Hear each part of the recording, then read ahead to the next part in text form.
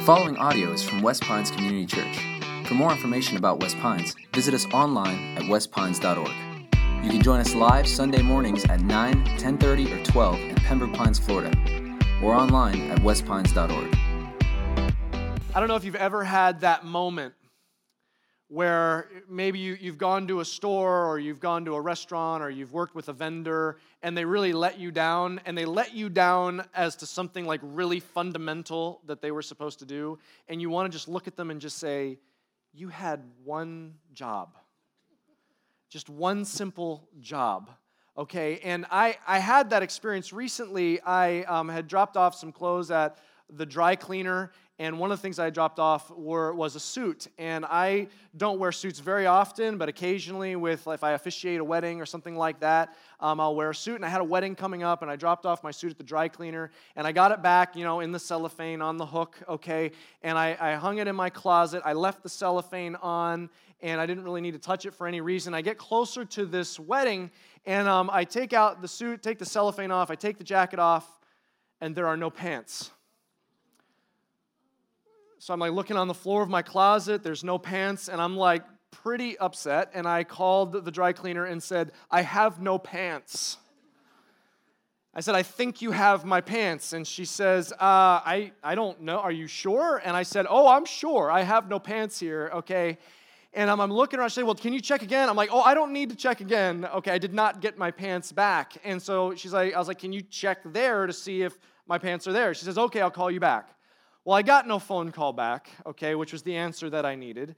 And I called them back in and said, okay, clearly you have not found my pants. Do you send these clothes away? She said, well, actually, yeah, we do. We send them away. I'm like, well, can you check with them to see if they have my pants? And she said, okay, which is code for no, but I'll call you back and tell you that I did. And I said, okay, thank you, okay, and I hung up. I called back, no, they've not found my pants. And so I never got the pants back, and I decided I needed a new dry cleaner. And I wanted to say, okay, you had one job. It's just, I bring you my clothes, you dry clean the clothes, and I didn't think I had to add the last part, but you give them back to me, okay? And that's now a new qualification as I'm looking for a new dry cleaner. Okay, you dry clean clothes, right? You give them back as well. Is that also true? Okay, because there's just one fundamental thing that they're supposed to do. Okay, now, when things get crazy and hectic in our lives, if you're, I don't know if you've ever experienced this, but it's just when a season of life just gets really crazy and stressful, and you feel like you're getting pulled in a bunch of different directions, and it seems like everyone needs something from you, and it's just you're running around putting out fires. I'm sure none of you have ever experienced anything like that before in your life. But if you ever have that moment where it just seems stressful and chaotic, like this one mother is down in the front experiencing right now, if you've ever experienced something hectic and chaotic, one of the best things that you can do is just stop and reprioritize. Is just stop and say, okay, I've got all these things pulling me in all these different directions. Let me just stop and say, okay, what is the most important? And you when you can put things back in priority, that is key. It's key if you're multitasking. It's key if you've got a lot of things on your plate. Just start. In fact, maybe at your company, your place of work, companies invest a lot in helping people prioritize. You ever heard of that diagram where you plot things out in 4 categories? Where it's if it's not urgent and not important, that's one category. But there's things that are very urgent, but they're not important. And then they're very important, but not urgent. And then there's the things urgent and important. You guys know what I'm talking about? You can plot things out. When things get crazy, when you just stop and you can prioritize, that's one of the healthiest, most important things you can do. And really, it's relieving. You're just okay, all right. With all these things, okay, here's the priority. With how chaotic our lives can get sometimes, there's this one passage in the Bible that I want to share with you because it just says, okay, just relax, time out. Let's just start again. What's the most important thing? And move from there. And I want you to see this passage. In fact, we're going to dig into it for a few weeks. It's in the book of Deuteronomy. It's the 5th book of the Bible, Deuteronomy. Open there in your Bible or Bible app, Deuteronomy chapter 6. We're going to start in verse 4. Deuteronomy 6, verse 4. You may say, look, Deuteronomy, I'm not super familiar with it. I bet maybe you have heard this section or part of this, and if you haven't, this is one of the most famous passages out of the entire Old Testament in the Bible. Deuteronomy 6, we're going to start in verse 4. Let me read the whole passage that we're going to look at, and then we'll kind of break it apart. Here's what it says. Hear, O Israel, the Lord our God, the Lord is one. You shall love the Lord your God with all your heart and with all your soul and with all your might. And these words that I command you today shall be on your heart. You shall teach them diligently to your children, and you shall talk of them when you sit in your house, and when you walk by the way, and when you lie down, and when you rise. You shall bind them as a sign on your hand, and as they shall be as frontlets between your eyes. You shall write them on the doorposts of your house and on your gates. Now, that section of the Bible actually has a name. It's recited in parts of Judaism. It's recited every single day. It's known as the Shema. I want us to all get comfortable with that word. Let's say that word Shema together. 1, 2, 3, Shema. That is a Hebrew word coming from the very first word in that whole section that means hear. Hear, O Israel. Listen. In other words, don't let it go in one ear and out the other ear. Hear this. And it's going to say later, let it sink into your heart.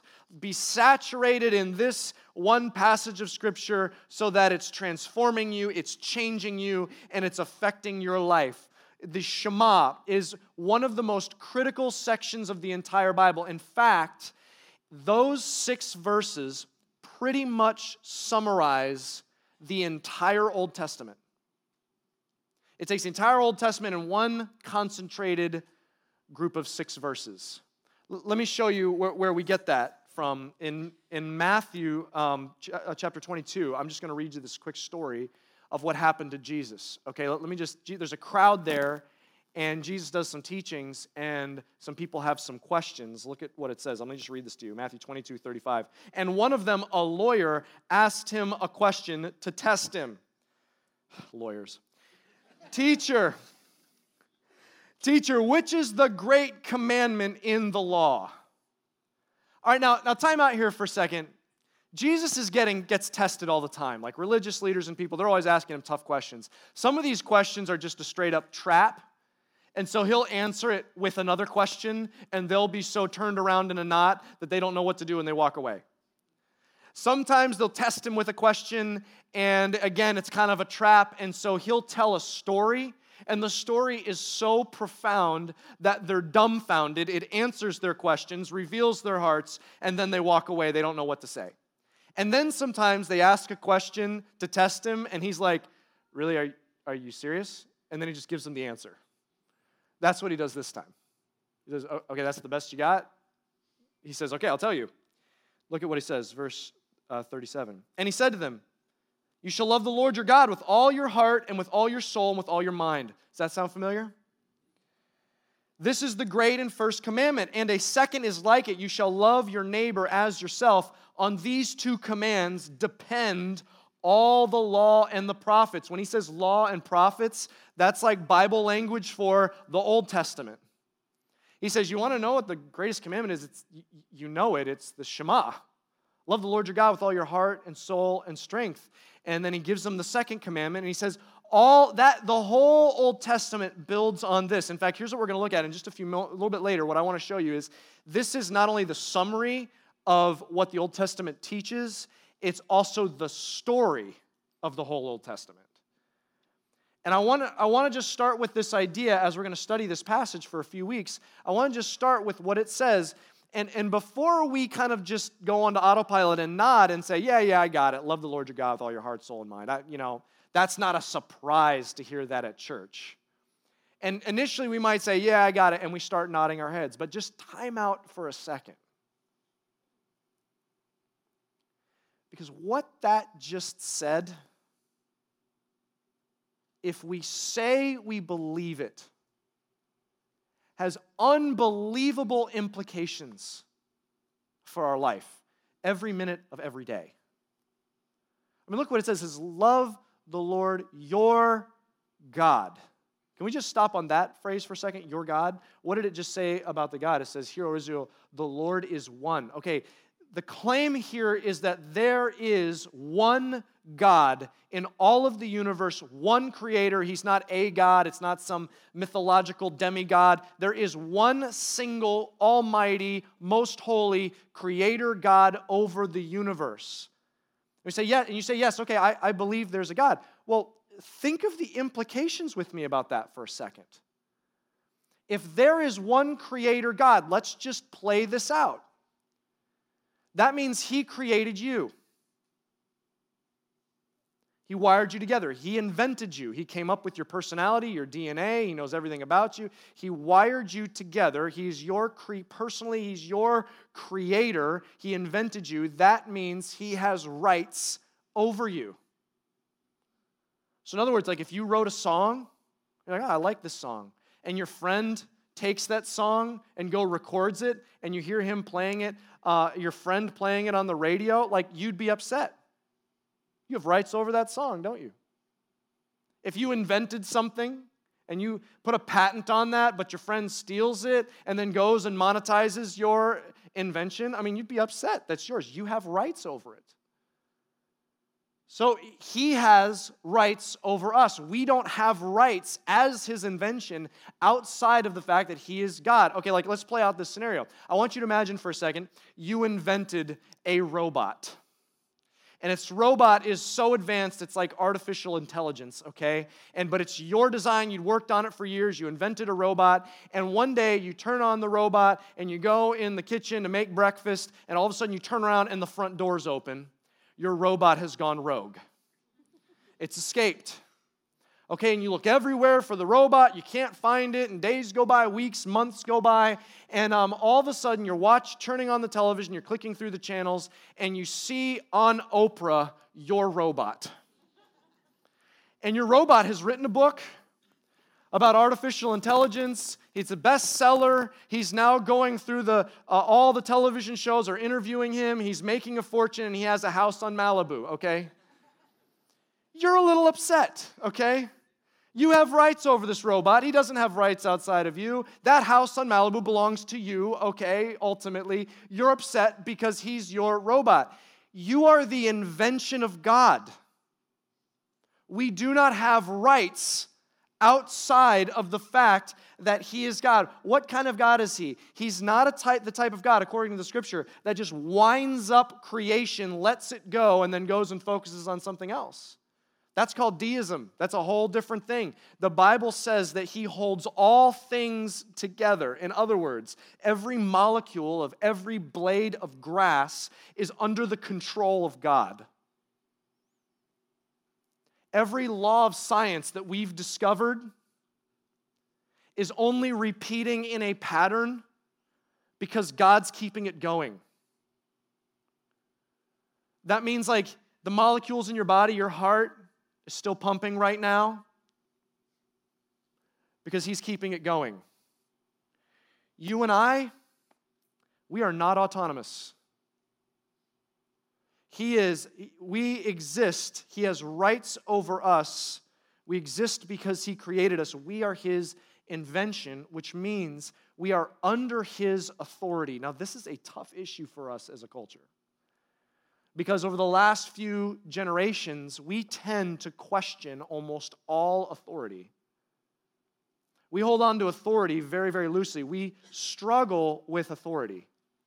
And very few times do we kind of come back to this basic understanding of authority. And every now and then we see a spark where we get really understanding authority. Like, for example, when your child or your grandchild says, why should I do that?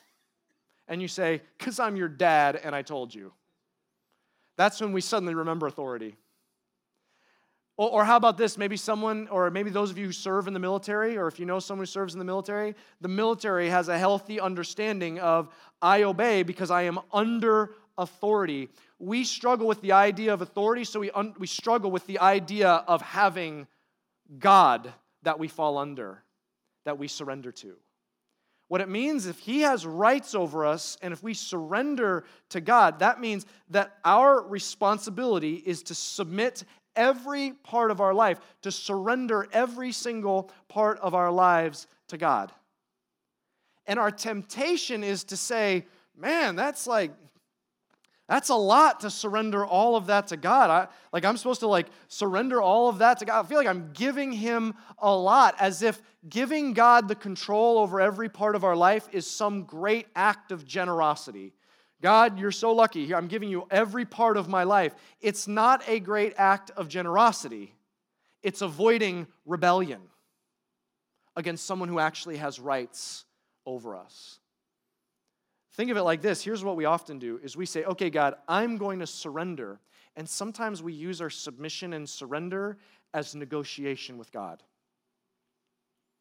So sometimes we say things like this. Okay, God, I don't know if you've seen what's been happening in my job situation right now, but I have an opportunity in my career that if I just cut this corner, if I do some things that are a little ethically, maybe shady, okay? If I do this thing that I don't think is probably has the most character, but if I do this, I could clearly get ahead. But here's what I'm going to do, God.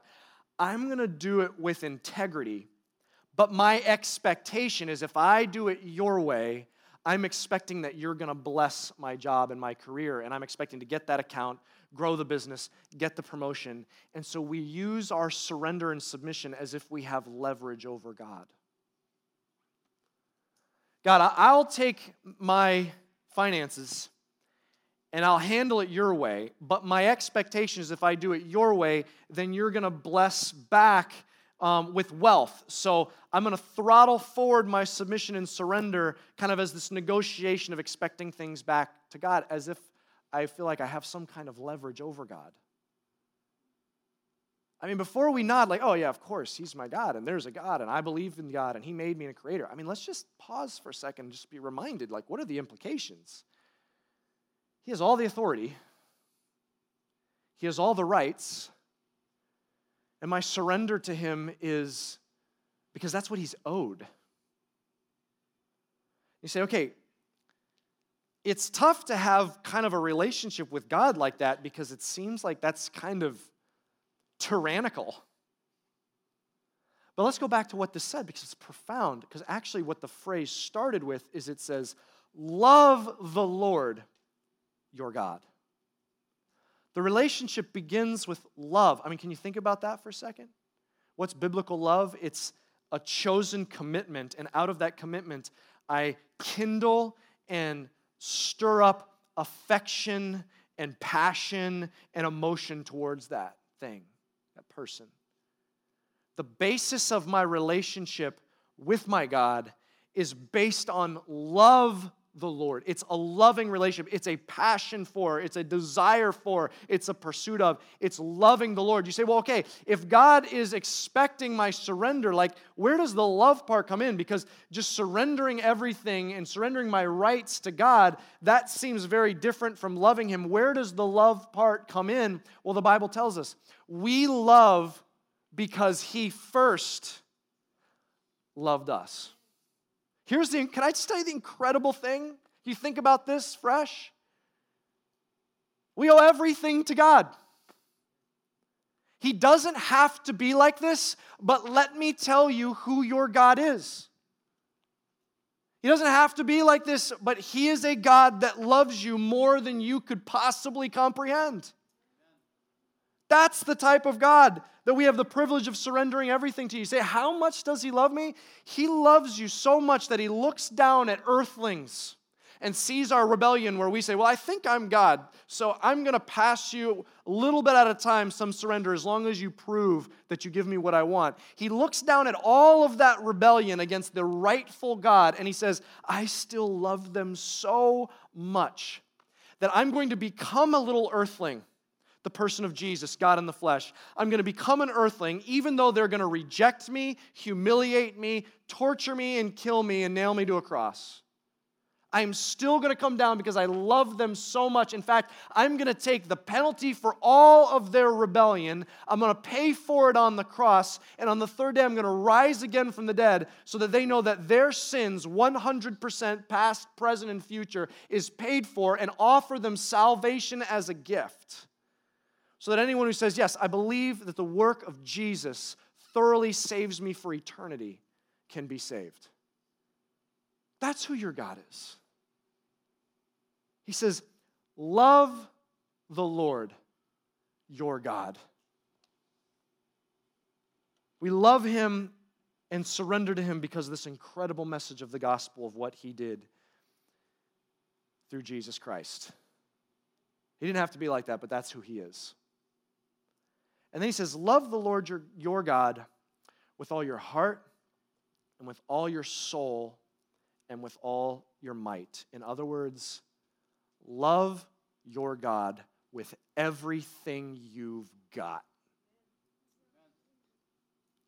Can I just say something that sounds so obvious, but I just want to say it as cleanly and simply as I possibly can, because we just need the gut check reminder every now and then. Your relationship with God is the most important thing in your life. It's the most important thing. To love the Lord your God. I mean, it makes sense. He is God. He holds your molecules together. He has rights over you. We owe him our allegiance and submission and surrender. And he loves us and says, I love you so much. You're like a child. I'm my child. I'm going to work all things together for good. I mean, it kind of logically makes sense that our relationship with God is the most important thing in our lives. Not my career, not your career, not your success, not your security, not your finances, not your health, not your family, not your spouse, not your kids, not your hobbies, not your own enjoyment and pleasure. It's not your goals and dreams, not the plan of your life. It's none of that. The most important thing in your life, your relationship with God. Here's how Jesus put it. And he explained why it's so important. Matthew 6:33. Maybe you've heard this verse before. Jesus' words, he said, "But seek first the kingdom of God and his righteousness, and all these things will be added to you." What are these things? In context, that verse is where Jesus is saying, hey, I don't know if you're experiencing this, but if you're stressed out about your life and full of anxiety, wondering, how you're going to make it from day to day, he says, do you realize I got it all in control? So just seek first the kingdom of God, and the rest will work itself out. In other words, in the midst of the chaos, let's just kind of get back to the priority. What's the most important thing? All these things pulling me in every direction. What is the most important thing? Put my relationship with God first. Let's just start with that and find the relief of, okay, if I can accomplish one thing today, if I can invest in only one thing, if I can get one thing right of all the other things in my life, let me get this one thing right, my relationship with my Creator who invented me. Why? Because everything trickles down from that. Why? Because any one of those other things that are all good, career, finances, security, comfort, family, friendships, relationships, all those things are good things, but they really fall apart when they become the most important thing. When my kids become the most important thing in my life, my expectations on them crush them. When my spouse becomes the most important thing and my spouse is the one that's going to save me, that kind of expectation on a spouse kills a marriage. When I put my hope in finances and financial security, when I put my hope in a job, when I put my hope in success, when I put hope in comfort, when I put hope in any one of those things, it crumbles. It's not good as a God because it's not. When we put God first, everything else gets in its proper order, and He guides us through all of these things. Why would I put my health over God when my health is in God's hands? Why would I put my career over God when He's like, I have it all planned out for you already. I'm just trying to lead you through it. Church, can we just stop here just this one moment and say, okay, the most important thing, my relationship with God, let nothing else distract me from that. Every day, and all of the other pieces get in their rightful place. Now, in this text, when it's talking about this, did you notice where it went next? Because it might not be what we'd expect, because what we'd expect is, okay, most important thing is about God. Okay, God, tell us, what do we do? Like, how do we keep that the number one important thing? Or what are the practices we do to invest in that? But that's not where he goes next. He says, keep your relationship with God as the most important thing. And then he says this, and train it to your children diligently. He says, here's your most important thing of your life, your relationship with God. And if there's one thing you leave behind, it's a spiritual legacy in your children. Not an accomplishment, not a bank account, not a retirement, not a level in your company, none of that. If you can do one thing, invest in your relationship with God. If you can leave one thing behind, it's leave a spiritual legacy in your children. Why does that make sense? The kids that God has blessed you with, or grandkids He's blessed you with, or the kids He's one day going to bless you with, is the greatest gift you've been given.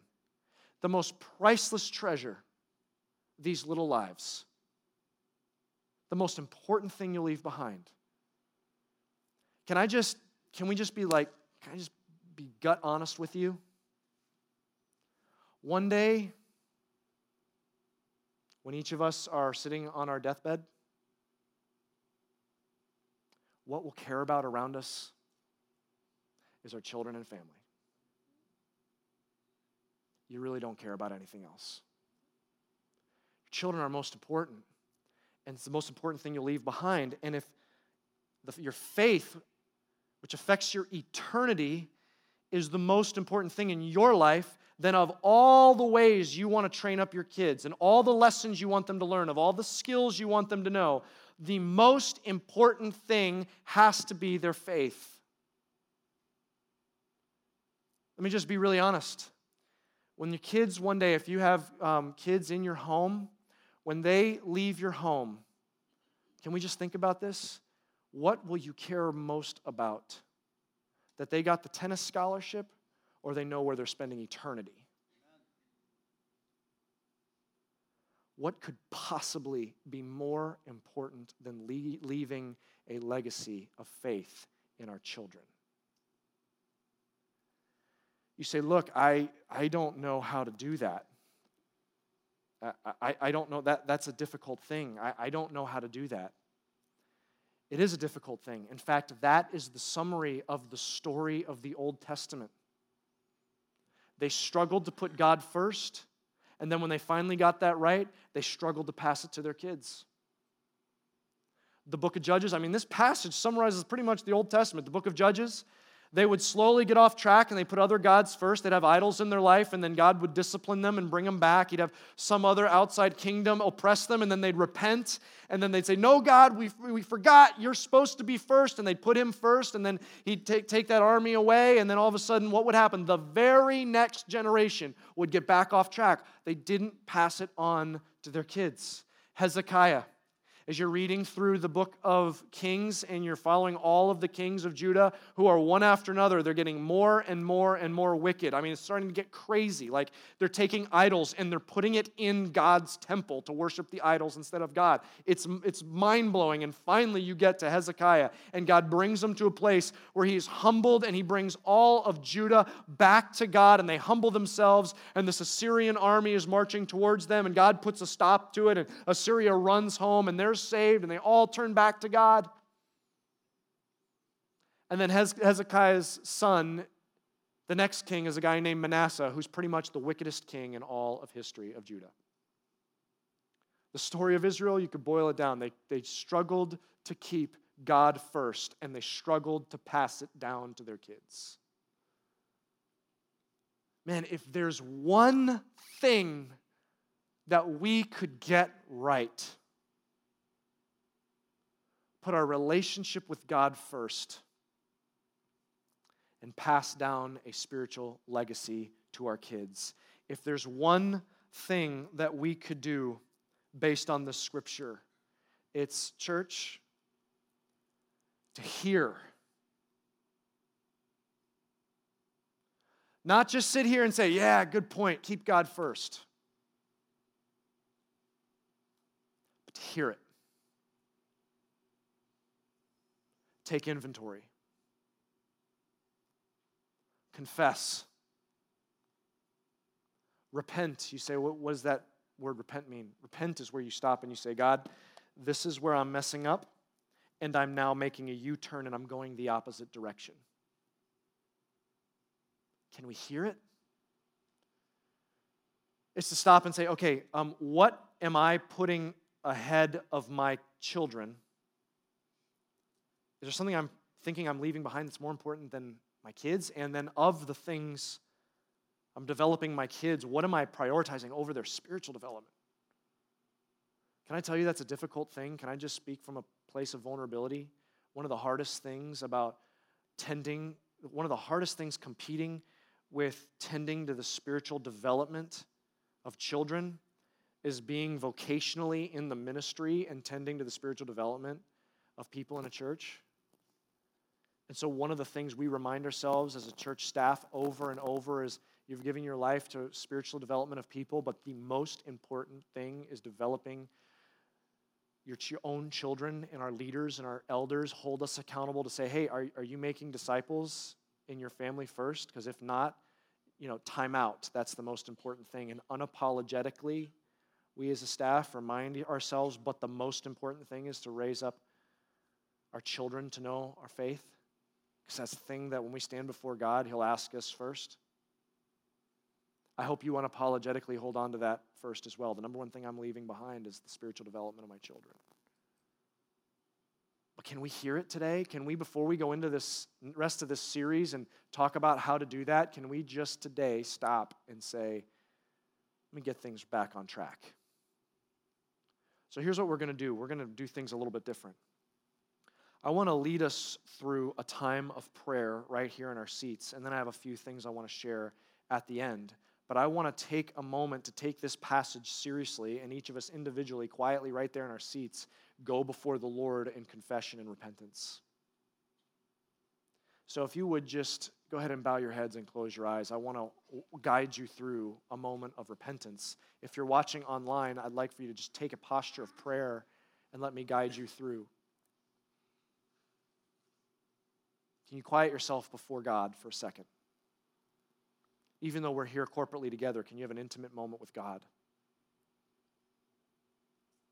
Can you just confess, just silently in your heart to Him? What are the things that you've made more important than Him? In your mind, call those out and confess them. You may be a seasoned Christian. You've been walking with God for years, and you realize, I've let this sneak up on me. I'm putting this in front of God. Confess it. You may be a new believer and you said, you know what, I kind of thought that the Christian side, the spiritual side of my life was just a piece of my life, and that like if I went to church and read the Bible, it would just give me good principles to live out my life the way I want it. But what I'm realizing is I've had it backwards. It's got to be a total just surrender to God, and I need to put God on the throne, not these other goals that I have for my life. Surrender that and put Him on the throne. Confess those things to Him. You might be here saying, look, if I'm honest, I would not say that I'm a Christian, or at least I wouldn't walking in here, but I'm realizing who God is. I owe Him my surrender because He's God and my Creator, and also I realize what kind of God He is. He loves me, and He sent Jesus to save me and pay for my sins. I want to put my faith in Jesus and surrender to Him. Then quietly find salvation right now in your seat and quietly say to God that you surrender Him and you accept Jesus.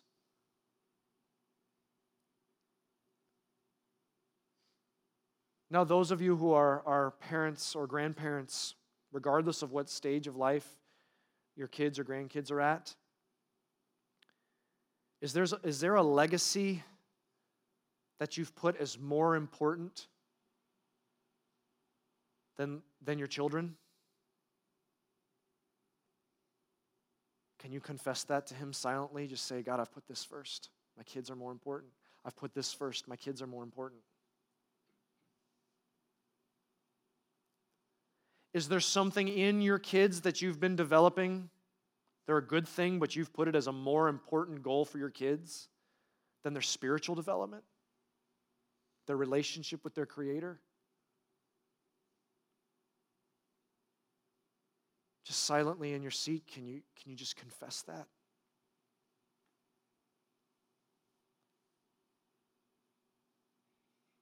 Say, God, I don't want to go. I want to get my life right, my priorities right. Now, church, let me just pray over us a prayer of repentance. God, we come before you needing to humble ourselves and confess that we've gotten ourselves the wrong priorities. We confess them, and we ask that you would breathe on us a spirit of repentance, that we would never go back to this sin.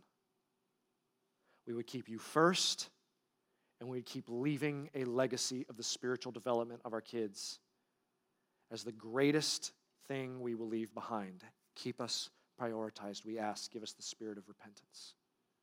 In Jesus' name, amen. Now let me share a few things with you, church. This is what gospel repentance looks like. The sins you just confessed to God. Some of you may have felt that deeply. Some of you said, look, I feel the guilt and the shame of that. Let me remind you of the work that Jesus did. He thoroughly paid for your sins, past, present, and future. His grace has overcome the sin you just confessed. It was nailed to the cross. It is finished. It is removed as far from you as far as the east is from the west. His grace is new every morning. You cannot, in view of the cross, walk out of here carrying that guilt or shame anymore. It has been put away forever. You have a fresh start starting now. You have a fresh start. Jesus says, behold, I make all things new. He is doing a new work in you starting now. A new work to build in a legacy in your children and your lineage. He's getting your priorities back right with Him first. He is beginning a new work in you, in our families, and in our church starting now. And so here's your homework for this week. One thing to remind you of that. Can everyone take out this 3x5 card that was on your seat? Everyone grab that. I want you to grab this card. Here's your homework this week. I want you to take the Shema, Deuteronomy 6, 4 through 9. Take the Shema, what we just read, those 6 verses, Deuteronomy 6, 4 through 9. And here is your homework. This week, write it on this card.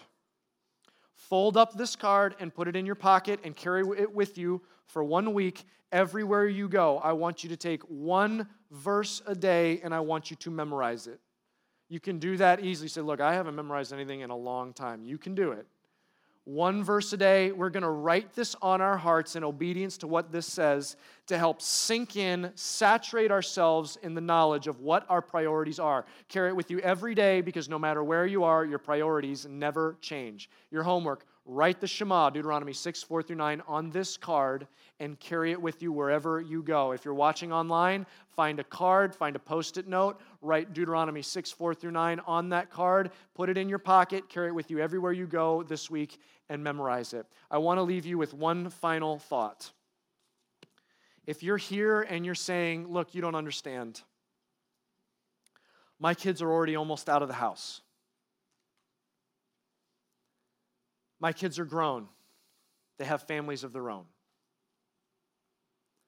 I've got a blended family. I only get my kids a couple times, a month.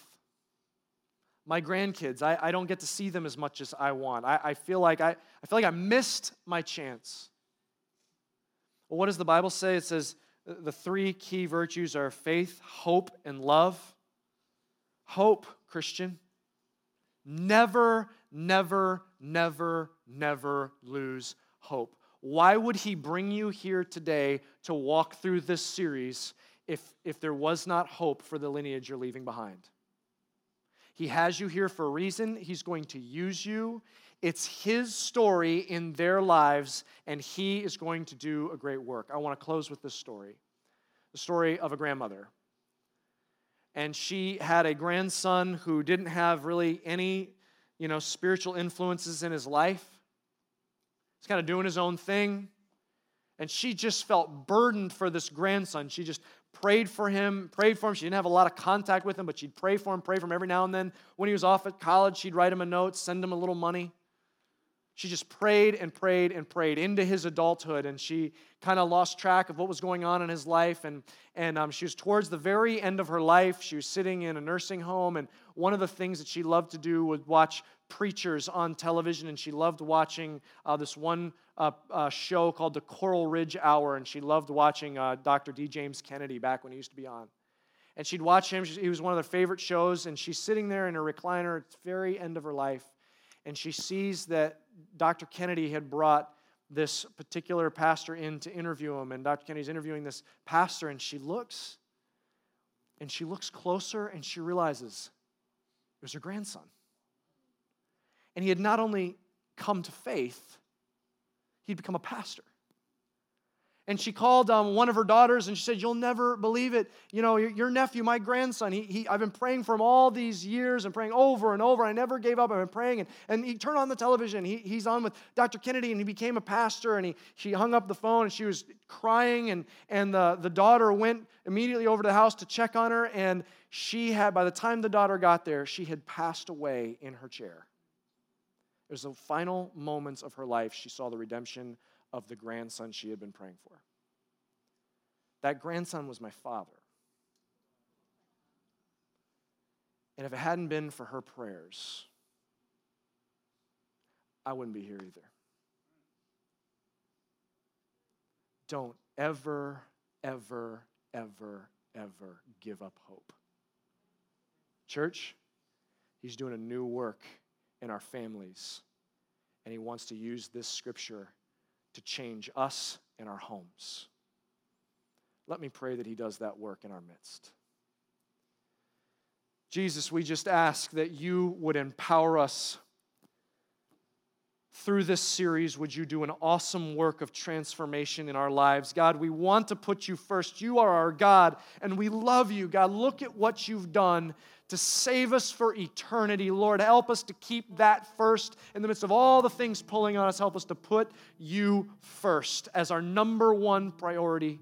God, would you strengthen us then as you've blessed us with these children, blessed us with grandchildren, you've blessed us with future children, that we would say the number one thing we will leave behind is a spiritual legacy in our children. Lord, we are not going to give up hope no matter where that child is. That child may be a prodigal, but we are going to keep praying and keep praying and keep praying, knowing you have a story for that child, and we thank you that you want to use us for that great work.